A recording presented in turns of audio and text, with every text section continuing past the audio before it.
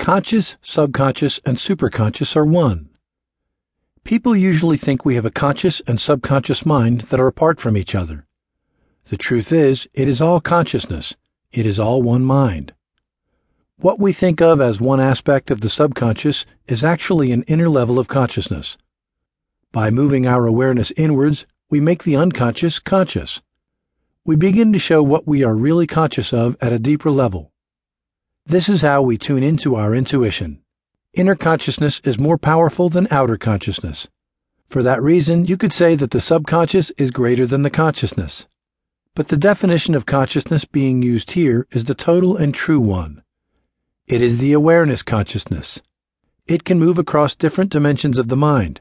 It can travel inwards and outwards. The subconscious is also the consciousness of the body. The body is another aspect of the subconscious mind. Our physiology affects our emotions because when we do something with our body, we are causing it to think in a certain way. Our body is a different form of mind existing and working together alongside ours. We can say that this aspect of subconscious is a lower form of consciousness than our own.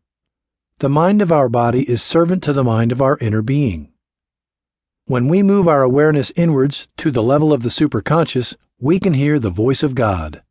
That is where we get divine inspiration and guidance.